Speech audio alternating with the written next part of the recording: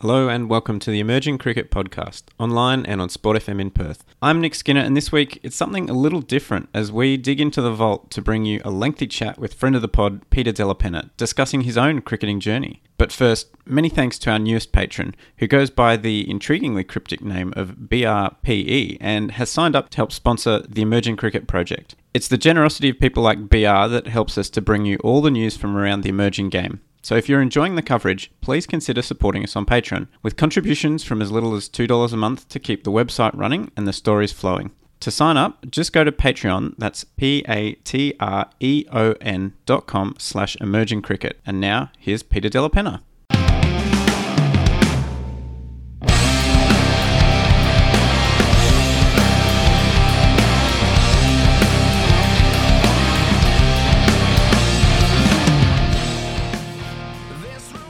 Well, a couple of people have reached out to ask about your personal story, Peter. We do know you spent some time out here in Australia in the mid-2000s and how you ended up becoming a correspondent with ESPN Cricinfo. This one comes from Nishad Rego, who, of course, was one of our valued contributors and the media manager for Thailand at the recent T20 Women's World Cup. So a big tip of the cap to Nishad. Hope you're well. Yes, he did a fantastic job during the Women's World Cup. Followed some of his content. It was fantastic what you guys were doing in conjunction with him. Do we have? Is there enough time to squeeze this into this podcast, or do we need a separate podcast? Basically, July 22nd, 2005. That was the day that changed my life forever. That was the rip in the space-time continuum for the Back to the Future fans out there. I landed in Brisbane.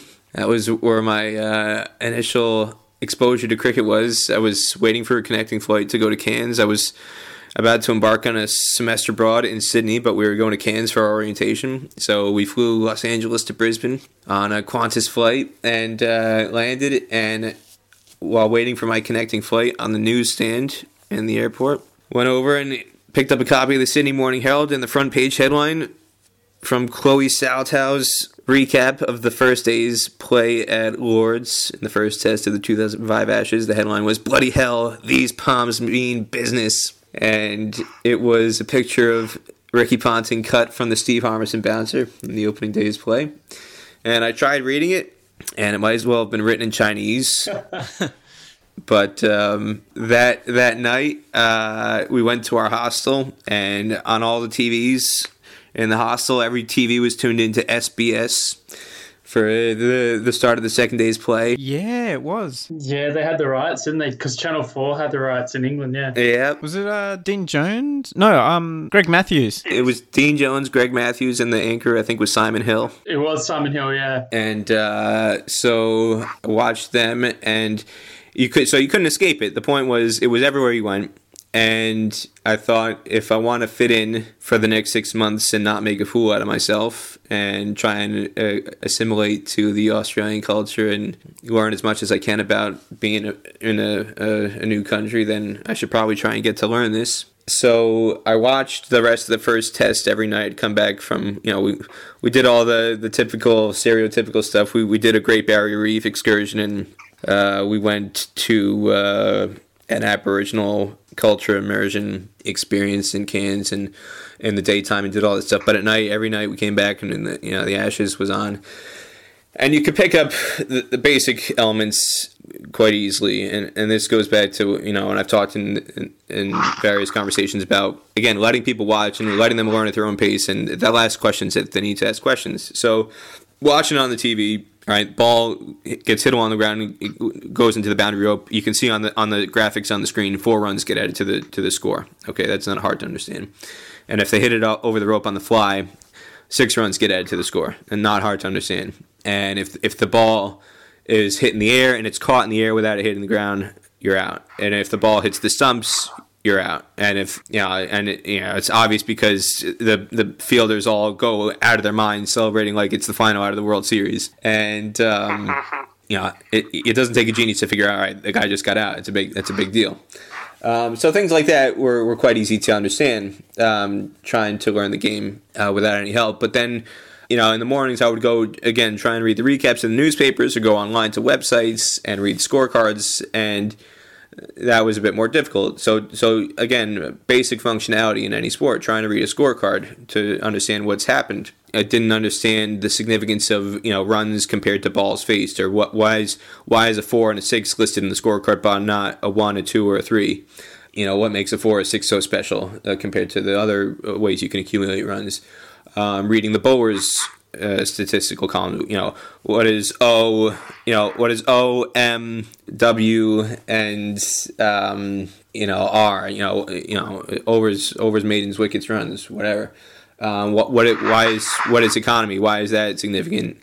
Just literally interpreting a scorecard, didn't know how to understand it. And then just hearing things and reading things, what's the difference between spin and seam and swing, and, even just the terminology itself that was interchangeable. What's the difference between a wicket, and a wicket? You've got the same word that means 3 different things. Yeah. And so, why would you arrange your batting order a certain way? I didn't understand when I was doing some research throughout the first match and in between the first and second matches. Everybody was talking about Adam Gilchrist. At the time, Adam Gilchrist, he was like the one name in the Australian lineup that all the commentators were talking about, they couldn't shut up about. And he's such a feared batter, and he's averaging 50. At that point in time, he was averaging 50 or 52, batting at number 7. But I couldn't understand, a lot of these references and things I was reading about. He opened in one-day cricket in the series before the test matches. So why would somebody who averages 50 and who opens in one-day cricket, why would you bury him at number 7? I didn't understand that. And why would you not open him in test cricket if you open him in one-day cricket? And so all these kinds of things. And again, Shane Warne, everybody kept on talking about Shane Warne. And, the camera was always on Shane Warne throughout that first match. And so it was obvious there was a charisma about him. He was the camera was always drawn to him. And if he's Australia's best bowler, well, why is he not opening the bowling? Why is a spinner not opening the bowling? Why is he waiting until the 30th or 40th over to come on? I didn't understand. So in between the first and second matches, again, a moment that changed my life. The night before the second test began, there was a block party in my housing units at Macquarie University. I didn't mention that yet, so I got it. Go ahead. Sorry, I was just we both studied at Macquarie, so at some point I'll just have to get just an opinion of what Macquarie was like, roughly 7 years before I studied there. Nick, you were there as well, weren't you? Yes, yeah. For a good 5 years of my life. This is our great bond. This is our great link. This is our shared bond. We're all spawned by Macquarie. Look at the genesis of what Macquarie has done. So Macquarie. There was I was living at Macquarie University Village on Culloden Road. And what a place! I lived in Unit 3. My address was 3/122 Culloden Road. All this stuff is flooding back to me now. In Morrisfield, officially Morrisfield, New South Wales. Postcode 2122. So I would either pick up the bus from the Macquarie Center, or I would pick up the bus on there was like a mini mall on not the driving range golf course side, but there was like a mini mall on, I forget what road that was, Epping Road maybe, where I would pick up the bus from alternately. Didn't run as frequently, but anyway, so there was like a block party with all the housing units, and I was living with a bunch of Americans, and this was a mistake I made, where on the housing application as a semester abroad student, I wanted to live in international housing. And in my own mind as an American, I'm thinking international housing means I'm going to be living with Australians. And stupid me didn't process the fact that when you're applying to live at a university in Australia, international housing means you're living with Americans and people from other places in the world, not Australians. So I had wanted to immerse myself in Australian culture, living with Australians. Checked the wrong box. I should have checked the box that said live with a host family or something else that would have put me with Australians. But anyway, there was a big party going on, and luckily there was an Australian who wanted to party with all the Americans and showed up.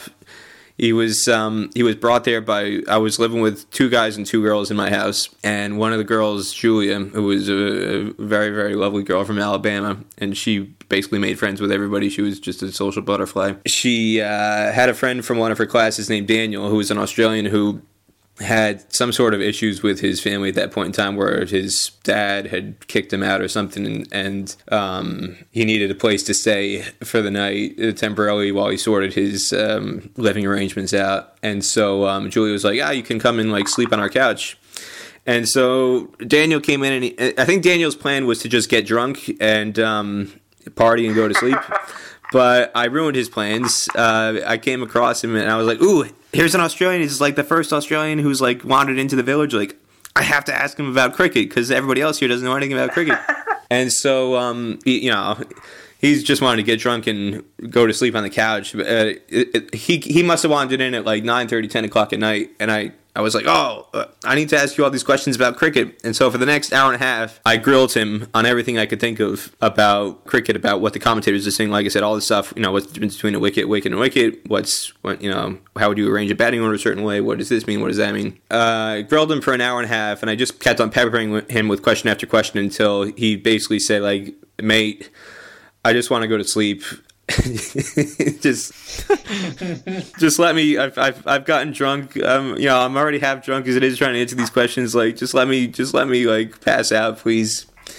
But I'm very grateful to Daniel because he answered everything very, very helpfully as best he could. And then the next night, the second test begins, and I have a much, much, much more deep understanding and a much greater appreciation of what the hell is going on in terms of all the more nuanced things with cricket. And that test just happens to be one of the greatest, matches of all time. England wins by 2 runs, and that was the first match that I basically understood the rules to.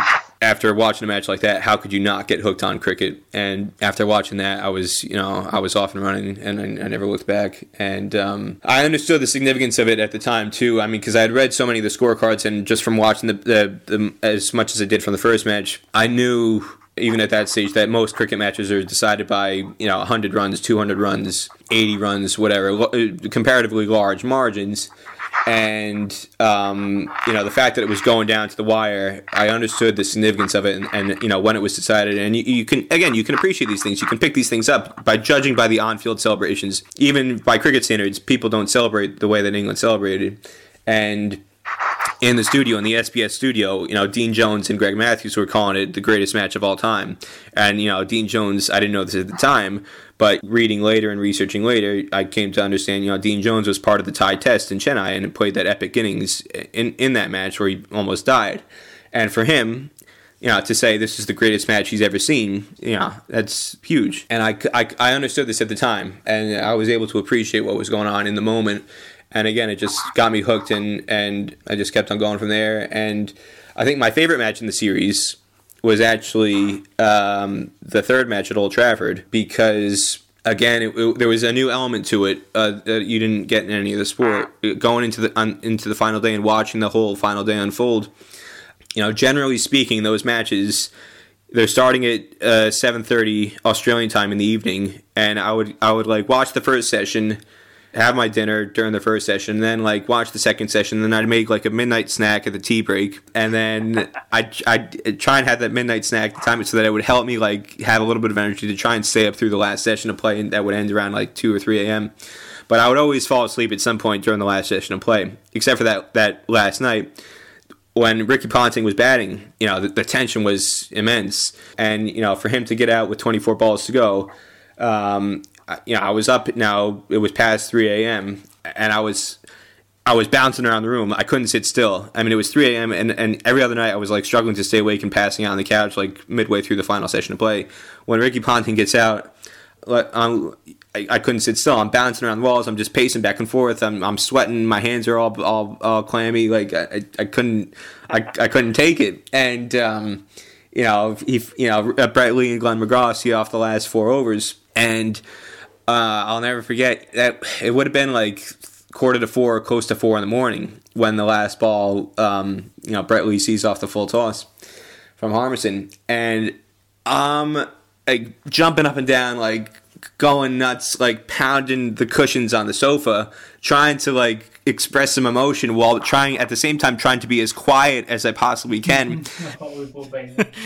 because my 4 roommates are sleeping in the other rooms, and like if I wake them up at 4 a.m. over a cricket match, they're gonna strangle me because they don't. Again, they're all Americans. One was from Alabama, another one was from Massachusetts, one was from Pittsburgh, and the other one was from Minnesota. And they could care less. They didn't have any appreciation for what I was watching. There were some other kids who lived in the neighboring units. There was a kid from Minnesota and a kid from Boston who we all got hooked hardcore. And like I think by the 4th test, we went to I think it was a Rebel Sports Shop, and we bought like a cricket starter set. And we went into the neighboring park across the street where there's that baseball field across from the MU Village. Yeah. And Waterloo, yeah, the Waterloo Park, yeah, exactly. And we would play cricket with our starter set there, and we were going bonkers. So we were so in love. And by the 5th test, those 2 guys, Paul and Evan, are the names. They were watching like almost the entire day's play with me in my living room in Unit 3. They would come over and we'd be watching it, and like my roommates would think we're all like idiots, but like the 3 of us were like, oh my god, like when Glenn McGraw like was on the hat trick. Had Kevin Peterson come in, and like the ball goes off his shoulder, and we think he's out. We're all going out of our minds, like, oh my god, Glenn McGraw's got a hat trick, and then everybody's like, what the hell's wrong with you guys? Like, this doesn't make any sense. Like, what are you talking about? Like, Glenn McGraw's like blowing amazing. Like, shut up. Like, get out of here. Like, and then when Warney dropped Kevin Peterson in the slips, it was like, oh my god, Warney, like, how could you do this? You let us down. Like, oh my god, Warney, how could this happen? And all that stuff. We were going through all those emotions, and it was just such an awesome experience. Again, being immersed in that series, and this is something I want to stress as an American, and it wasn't just me. I want to emphasize that there were a group of us, small group of us, but there were a group of us who were completely immersed, infatuated with all this stuff. You appreciate it, and you treat cricket as a serious sport when you're exposed to it in a professional environment. If you see cricket on the TV like we were seeing it, where Lords and the Oval and all these other venues are packed to 20,000 plus people sold out, you interpret it as a serious professional sport, and you're in that environment. And as right after the last day's play at the Oval ended, I went online straight away the next day onto the Ticketek website, into the Ticketmaster website, and I bought tickets to the first 3 days of the Super Test. There was that World 11 versus Australia Super Series at the SCG. So I went straight on online the next morning, bought tickets to the first 2 days because it was Friday, Saturday, Sunday. I had Monday classes, so I couldn't go, but I went to the first 3 days. And then I was booked the semester ends in November. The academic calendar is different for the U.S. So most kids who were living in MUV, the Americans, went straight home after their final exam in November. But your semester in the U.S., your spring semester, doesn't start until mid-January. And I was of the opinion, well, I don't know if I'm ever going to come back to Australia. I'm going to stay there for as long as possible. So I had booked my tickets to not come back until January 10th. And so my intention was to stay for 6 weeks after the semester ended through Christmas and New Year's. And that had nothing to do with cricket. I had pre-planned that because my initial intention was to travel and to just go around Australia and do lots of stuff. Instead, right after the 5th day of the Oval Test ends, I go and buy tickets to the Super Test, and then I also bought tickets to the first 4 days of the New Year's Test in Sydney. And you can only buy a 5th day ticket if play extended that long. And then I went and bought tickets to I went to a New South Wales state match against Queensland, where I remember Phil Jakes scored like 150 something. It was a personal best, Phil Jakes at the time. It was high quality cricket in the one day competition at the SCG against Queensland. You had Matthew Hayden opening the batting for Queensland, and you had in the New South Wales team you had Michael Clark and Jakes and Simon Kadich, and I'm trying to think if Moises Henriques was in the team. Yeah, that would have been the start of Moises, I'd say. And then, but the point is, even for domestic cricket, it was a very, very high standard. So I went to, I think, at least one, maybe 2 domestic one-day matches. I didn't go to any one-dayers, Australia one-dayers, because they didn't have any in Sydney when I was there. But, I essentially, the point is I bought tickets and went to as many professional cricket opportunities in Sydney as I possibly could.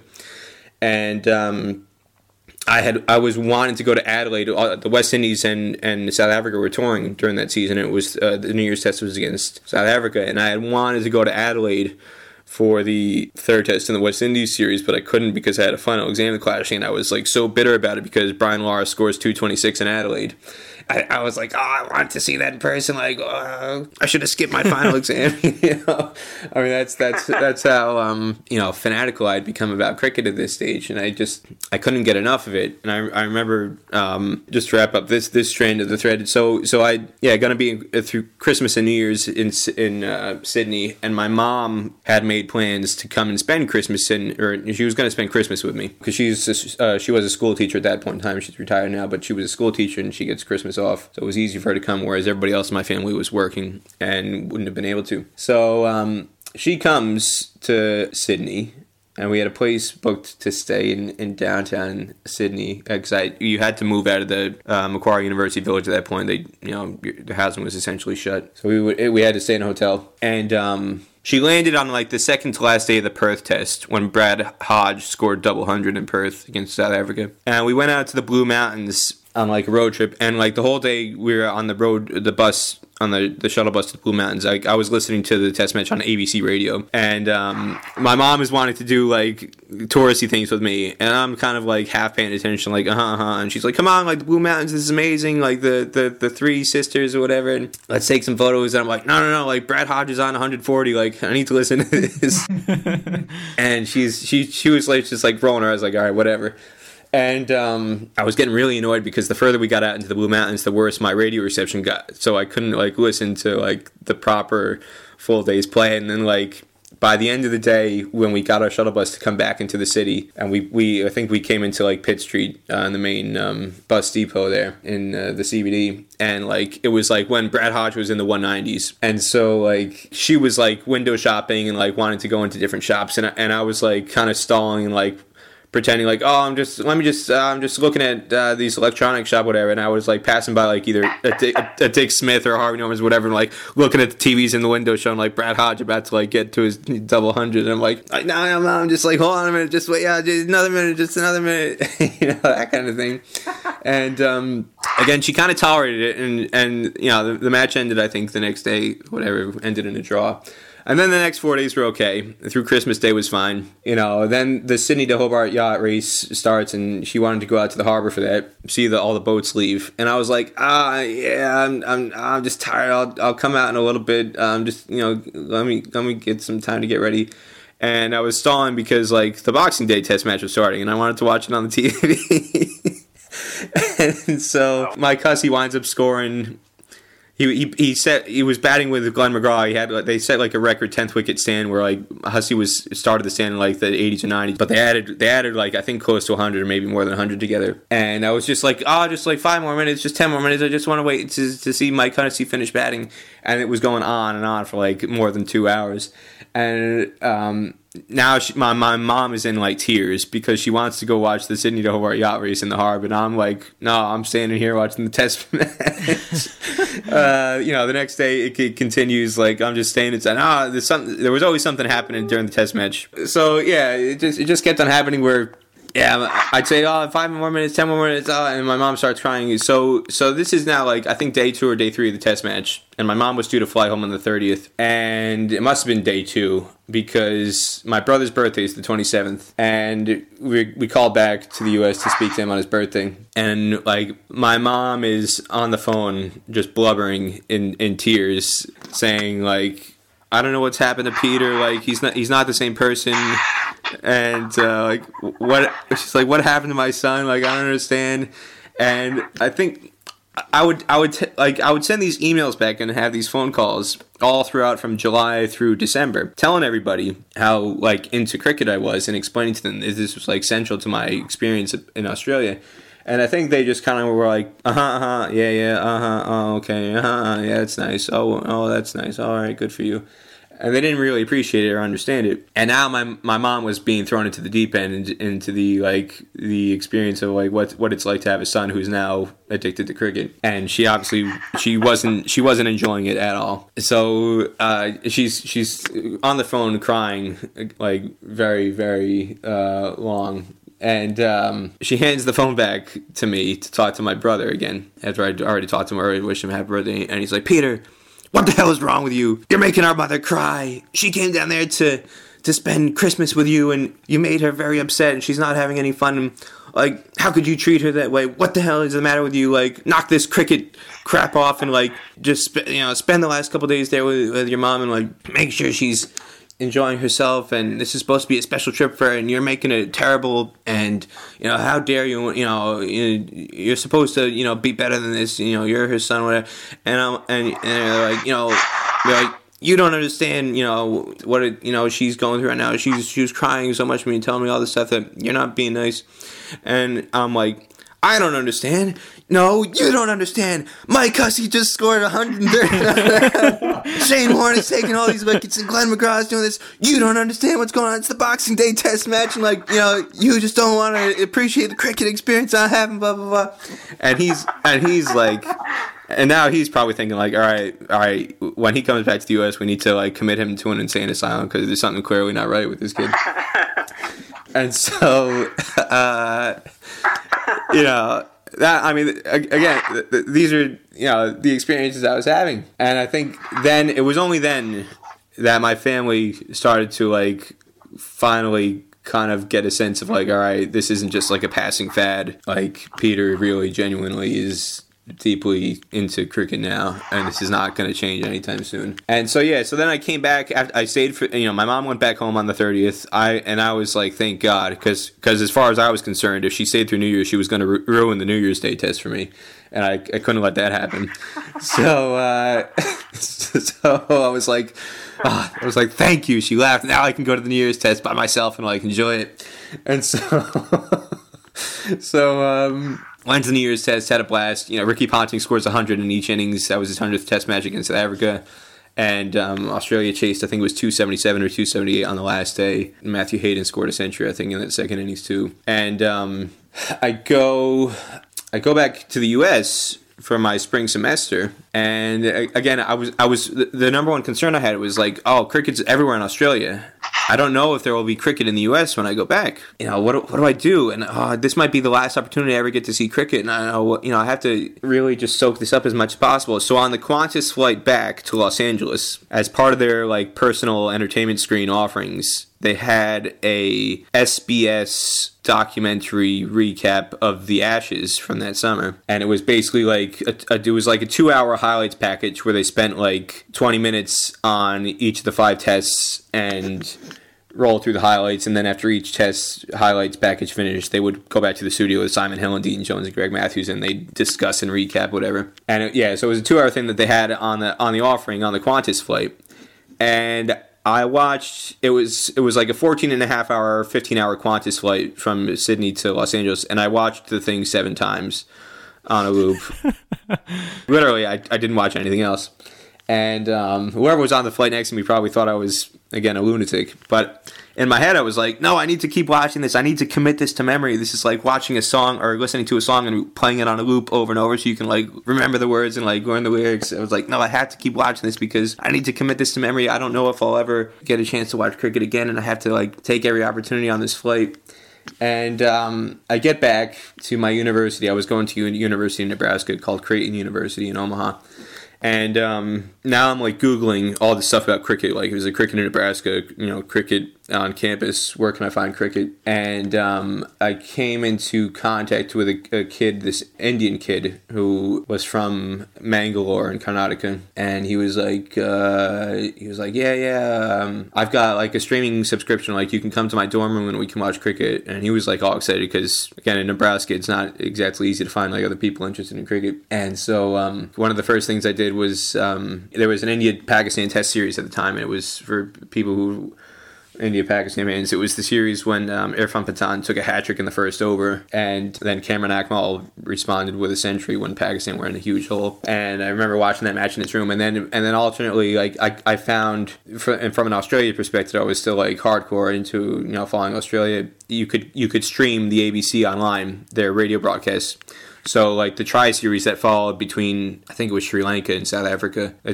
West Indies had gone home, but yeah, I think Sri Lanka joined South Africa. So listening to the tri-series broadcasts which were coming on at like 9 o'clock, 10 o'clock at night. And I would in my room in Nebraska, I would fall asleep, at the end of the first innings, early in the second innings, listening to the one-day series with Jim Maxwell and all the, Jeff Lawson and Kerry O'Keefe and all those guys. And I just couldn't get enough, but it was becoming obvious to me, like, over the next 2 years, there were not going to be genuine opportunities to get involved in cricket journalism in the U.S.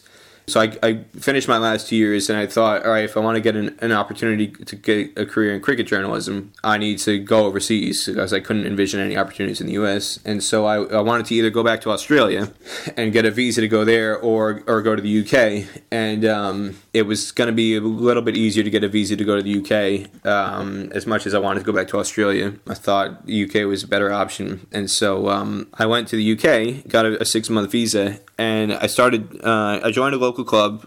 I wanted to have a proper club cricket experience, because the 2 years of club cricket I played in Nebraska, again, it's like everywhere else in the U.S., you're playing on fields with 4 or 5 inch high grass, on an artificial strip, with a matting laid over concrete, whatever, and you're not learning the way you should be learning how to play cricket. So I wanted to get a proper club cricket experience in the UK, joined a cricket club in North London, in Hertfordshire, and then the second part of it was wanting to pursue a job in cricket journalism. And I submitted my CV and my resume to all sorts of newspapers and radio outlets, and trying to find anywhere I could that would, position me to try and get into cricket journalism. And basically everybody laughed at me. Nobody took me seriously, because they thought, you're an American, what the hell do you know about cricket? And especially from a job perspective, if you've got 30,000, 40,000, 50,000 people who are applicants in the UK who have born and brought up in the UK, you can trust that they're going to know cricket, and you're not going to have to worry or have this concern about, well, if we hire them, are they going to know about cricket? They've been raised with it. This American claims he knows something about cricket, but does he really? And so nobody took me seriously. And it was a very frustrating experience, and I left, and I mean, one of the small glimmers I had was I went to this job fair that was run by The Guardian, and there was a guy there who was running an NCTJ program that he was trying to sell people on. NCTJ is it's National Certificate of Trained Journalists, I think is what it stands for. And basically the guy was telling me, he was trying to hard sell me on like signing up for this program to get a journalism certificate in the UK. And I said to him, well, I already have a journalism degree from my university in the US. That was what I got my bachelor's in. And he started to ask me, well, what do I know about cricket? And I say, well, I responded, like, why should I join your program? What's the benefit? And in terms of, like, who are some, like, well-known people who've had career success after graduating from your program? And he says, well, we have a former England player who he played. He was an off spinner, and he played about 5 to 10 years ago. He had quite a decent career. He played for England, and yeah, he's now graduated, and he's got a career. And he wouldn't say his name, and I knew he wasn't saying his name because he was testing me to figure out, did I know who this guy was, who he might be referring to? And he was giving me all these clues, and I said, oh, is it Richard Dawson? And he goes, yes, very good. Like, you sound like you would be an excellent candidate for our cricket journalism scheme. He was always destined to be the answer to a trivia question, wasn't he, with that... The bowler that Steve Waugh hit before for the last match. The half volley to Steve Waugh, yeah. And so, I said, well, why do I need your program? Like, I've got a journalism certificate already. And he says, well, you'll never get a job in this country without an NCTJ certificate. And I just thought, like, oh, great, this guy's running a racket of NCTJ certificates, and unless I pay my my racket fee for, it was a large fee. It wasn't just a drop in the bucket. It was I think it was 6,000 or 8,000 pounds. And I thought to myself, I just spent $100,000 in the US. That was what my 4-year degree wound up costing with tuition fees and all that. I'm already in student debt. Like, I don't need more student debt, and there's no guarantee. So I was just kind of frustrated. Went back to the U.S., and it was only after I came back to the U.S. that I actually started getting opportunities in cricket journalism. And initially, I I was substitute teaching at the time. This was when I came back from the UK. It was late August, early September 2008, right when the global financial crisis was about to go pedal to the metal. So basically, it was trying to get a journalism job in a newspaper in New Jersey, where I'd moved back to. I went to University of Nebraska, but was born and brought up in New York, New Jersey area, and all these newspapers and media outlets were laying off people left and right. Every job in that economy was getting slashed, and so couldn't find a job. Was applying to everything under the sun, journalism and non-journalism related. Wasn't getting any responses. At that time, I had sent out resumes and filled out applications to at least 100 different jobs, literally anything. I mean, so I remember, just as one example, I had submitted my resume to a library. I was just looking for, it was a $10 an hour job to be an assistant at a library, a town library. And that was one of the few callbacks I got. And the head librarian called me back and said, hey, we've gotten your resume. You look like you've got some outstanding experience. You're well traveled. You've got a degree in journalism, and you've had extensive job experience throughout college with various jobs. But she said, but you've never worked in a library before.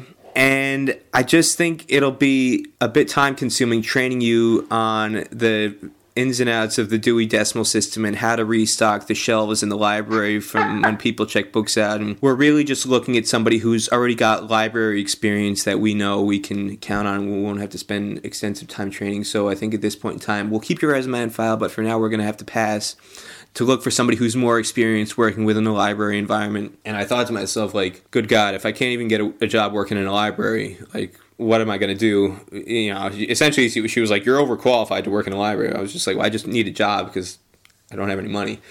So that underscored kind of the dire nature of the state of the economy at that point in time. And I was out of work for a good, genuine work. I was, like I said, I was substitute teaching, but that was just sporadic. You'd get a call if they needed a teacher on the day, and I might have been doing that 2-3 days a week tops on a good week. So, but that was my only source of income, essentially. And so I was looking for a cricket club to join in New Jersey because my family was telling me, like, hey, if you make connections in with a cricket club, maybe, these people are genuinely well-connected from your past experiences, and one of these people might have a job in their company or whatever, or you might find some other outlet. So I was looking for a cricket club to join, and I went to a training session with a team at an indoor facility in New Jersey, and at the net session I was at this indoor facility, I came out of the nets and the owner wanted to speak to me. And he's like, hey, I just want to introduce myself. Like, I wanted to find out more about you. And I said, why is that? And he's like, you're the first white person who's ever come into our facility before. And I was like, oh, okay. And it was almost like, in a sense, I was like being treated like a zoo animal. It was like, ooh, this is like a new species like we've never encountered before. But it was like true to an extent. Yeah, all the people who were in the cricket community who were coming into the indoor facilities are from the West Indian and the Asian communities. So, forget any Australian or English people coming in. Just no white people, period, coming in. And here I was, this American who's coming in. And he's like, oh, we've never had, somebody like you before. Tell me a bit about yourself. And so we started talking. And he says, we talked for almost a good hour. And he said, hey, we've got a radio station program that we do on this South Asian music station, but it's a 1 hour cricket program every Saturday. And he says, it's at 3:00. Would you like to come on and be our guest today? I was like, okay. I don't have anything better to do. It was like 11:00 in the morning when we were having this net session. So I would have meant hanging around for an extra 4 hours. But again, I didn't have anything better to do. So came on to this cricket show that they do every Saturday, was their guest, and it was a general cricket show, so we were talking IPL and whatever else was going on at that point in time. And at the end of the show, he's like, hey, would you want to come back next week and help co-host? I was like, oh, okay. I'm not going to say no. And then he's like, oh, and then we start walking out to the parking lot. He's like, oh, by the way, we have a website too. He's like, do you want to write articles for us? And I was like, well, I've got a degree in journalism. And I was like, yeah, I can. I was like, what do you want me to write about? He's like, anything cricket. Just you decide. You come up with the stuff, just submit it, and if it's good enough, we'll publish it, whatever, and we'll pay you for it. I was like, oh, okay. So and then came back, started co-hosting the radio show and writing articles. And this went on for about a month and a half, writing articles. And then there was a national under-19 tournament that was going to be held in Brooklyn, New York. on Memorial Day weekend. And all these kids who were in line to be picked for the USA Under-19 team for that year's World Cup qualifier were going to be in these regional teams at this national tournament. And I thought it was a good opportunity for me to meet some of these kids and just kind of do some interviews for some feature content. And so I went in for the final day at this national tournament in New York, Memorial Day weekend, and it was fantastic cricket. The level of quality was extremely high. But one of the things that stood out to me was there was nobody there in terms of covering it. Nobody was committing any effort to giving these kids exposure, and I thought, wait a second, like there's an opportunity here. You know, these kids have a lot of stories that are fascinating and worth being told, but nobody's really giving them the opportunity to tell those stories. And I thought, all right, let me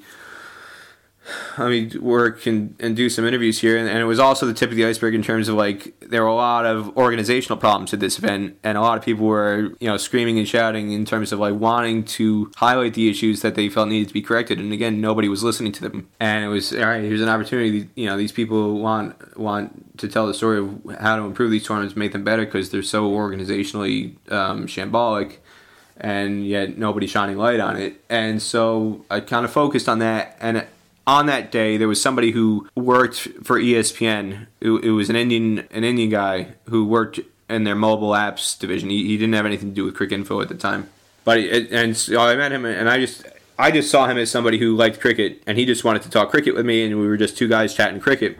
I didn't really think anything of the fact that he worked for ESPN. And so we just talked, and we just circled the boundary for a good hour, talking to each other about cricket and, you know, the cricket that was happening in front of us and just cricket in general. And like I said, I didn't think anything of it. We were just two guys chatting cricket. And then I kept on doing reporting work for Dream Cricket. That was the website. It was dreamcricket.com. I was doing coverage for various U.S. National tournaments throughout the summer, and kept on building up a profile of writing and reporting on stuff for them. And initially it was, I went up to Toronto 6 weeks later after that National Under-19 tournament to cover the Under-19 World Cup qualifier, the regional qualifier. I went on my own money. Again, I had, like, at the time I think I had $300 in my bank account. I had, like, nothing.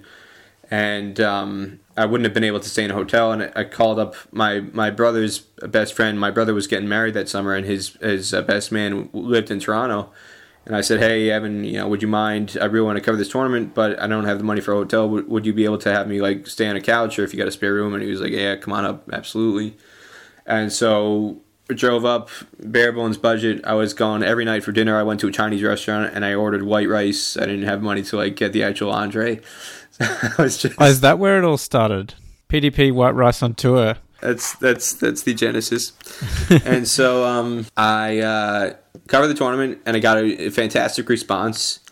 And I came back from Toronto, and the guy who runs Dream Cricket, you know, I'd paid my own way up to Toronto, wrote the articles, and when I came back, he said, hey, there's a tournament coming up in Washington, D.C., a national tournament. You want me to go down and cover that? And he said, yeah.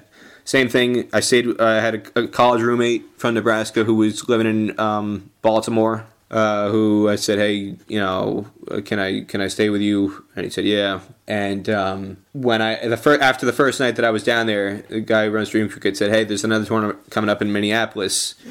And I said, well, I don't know if I can drive that far. And he said, no, we want to, like, pay to fly you out there, and we'll get you a rental car, and, like, we'll pay for everything. I was like, oh, okay. So, like, yeah. And then he said, oh, and by the way, we'll reimburse you for all your expenses in Washington, D.C., and we'll reimburse you for all the expenses you had going to Toronto.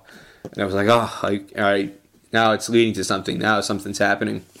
And, like, the effort that I put in, the hard work to you know, try and pay my own way initially to cover some of these events, now it was leading to something more substantial. You know, I was seeing some results.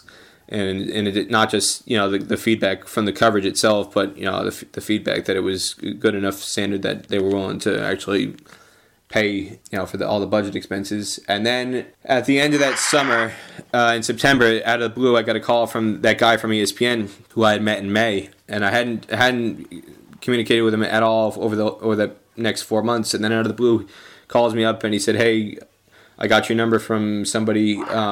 We've got an opening. We need a U.S. correspondent. That they had just parted ways with their previous U.S. correspondent, and they needed somebody to fill their slot as a freelancer, as a U.S. correspondent. And he said, "Hey, I've been following all your work on Dream Cricket for the last couple of months. Really impressed. Like, we need somebody now to start contributing content for Cricinfo. Are you interested?" And I was like, "Yeah, okay." I wasn't going to say no. And so literally from the I think from the time I started writing articles for Dream Cricket in April 2008, 5 months later, I was being contacted by Cricinfo to ask to write for them. And then my first article for Cricinfo was published in October 2008. And then I've progressed into a more of a full-time role for them. So, the great irony for me, and that's basically how, I got from nowhere and being jobless to a permanent job in cricket journalism. And the great irony for me is when I've been to places in the UK to cover events, again, there's this kind of very arrogant mentality locally of like, again, going back to the guy I met who said, "Oh, you'll never get a job unless you get an NCTJ certificate. And, you can't cover cricket and nobody will take you seriously if you don't have an NCTJ certificate." And yet, the opportunities that I get initially were not in England; they were elsewhere, and I've been able to push me forward to have a more permanent career. And yeah, so when I've been to Lords to cover, like for example, when I've been to Lords to cover the Afghanistan versus the MCC or Nepal versus the MCC, again, I do get treated at times by some people there when they find out I'm American. They start talking to me like, "Oh, this must be your first time here. Like, if you need me to explain any of the rules to you, like, just come over and ask. We'll help you out. I'm sure this is all new to you." And there was one instance of this guy who was, I don't think he was being intentionally condescending, but he was. Again, he was, "Nice to meet you. Oh, you're from America. Oh, that's so exciting. There's cricket in America. Wow, this must be a new experience for you and totally unfamiliar." And like, he's like, do you know about Lords? Like, do you know how special this place is? And like, do you understand like what a big deal it is for you to be here? And I was like, yeah, I know about Lords.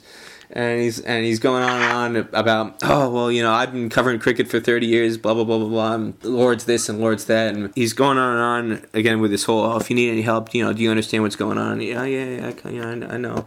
And I'm just kind of trying to be low-key and keep my mouth shut and just let him go on if he's going to try and teach me cricket. And so then he's telling me how amazing it is that after 30 years in journalism, this past April, he was published for the first time in Wisden Almanac. And he's like, "You've probably never heard of the Wisden Almanac, but it's a very big deal." Oh, I'm waiting for the punchline here. And it's for me to get published in there after 30 years of hard work, like, it's a huge achievement. And I'm like, "Oh, really, Wisden Almanac? Oh, okay. I've been published in there 10 years in a row." And then he shut up. And then I didn't have to hear from him telling me, explaining cricket to me for the rest of the day. Yeah, from time to time, you'll get that. That's one of the things I'm hoping, will change, whether it's through myself or the work that you guys do is huge. And just to like spread the word, that's why I feel like, this podcast and what you guys are doing is so important and it's vital. Just literally from a basic standpoint, to get the word out. Hey guys, guess what? There are other people outside of England, outside of Australia. There are other countries who play cricket and watch cricket and know about cricket if you open your eyes. It's funny you talking about the 2005 Ashes series being on. For the 2013 series, I actually had a similar situation. I had a Mexican mate on exchange at Macquarie who I played football or soccer with at the university. And I'm sure by the end of it, he had a pretty good grasp of the game because I watched a bit of the Ashes with him as well, and he was pretty interested.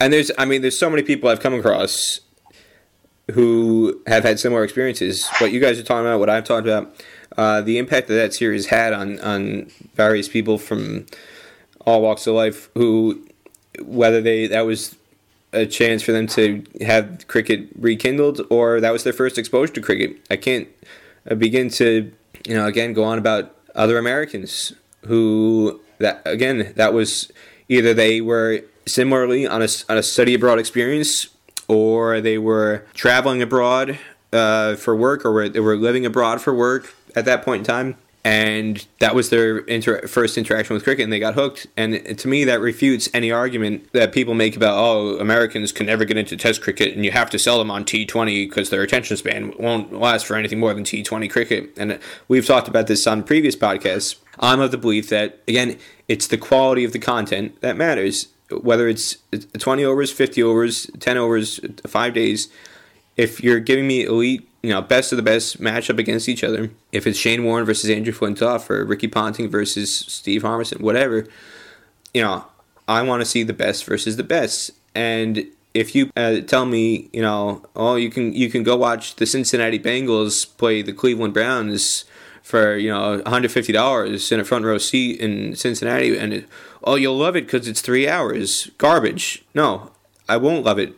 The duration of time has nothing to do with it. If you're giving me two crappy teams and you're telling me, well, you'll love it because it's only 3 hours. No, it's 3 hours of torture if they're two garbage teams. If you're giving me the best of the best, I don't care if it's Usain Bolt running in 9.6 seconds, and that's the best of the best, versus 5 days of Test match cricket or 4 days of Masters golf, whatever. If I'm watching the best of the best, the quality is what will entertain me. And the proof of that was in that Ashes series. The quality was so high that it introduced and sucked in so many people into cricket. Well, the other thing is, America already has baseball. So, people talk about you need to make cricket more like baseball. Well, why would they watch a knockoff version of baseball when they could just watch baseball, right? 100%. 100%. I'm a big believer in that. I don't want... If I wanted to watch something like baseball, guess what? I'd watch baseball. And again, I think that's something that, cricket administrators, cricket proselytizers don't necessarily do a good job of stressing the unique selling points of cricket. They get lost trying to make cricket like other things that they think people will like. No, the uniqueness to me and to a lot of other people is what draws us in. We want something that's unique, that's different, that's not like other sports. That is what makes cricket in a lot of ways captivating. Well, that rounds out the interview. And just before we go, a little housekeeping. With Christmas and the holiday season fast approaching, this episode will be our last for the year. We'll take a little break before starting back early 2022, but don't worry, there's an EC holiday special in the works to tide you over as we review all the highs and lows of another bumpy year in cricket. Till then though, it's goodbye from me, Nick Skinner, and the whole team at Emerging Cricket. We really appreciate your company over the year and wish you a safe and fulfilling silly season with friends and family. Bye for now.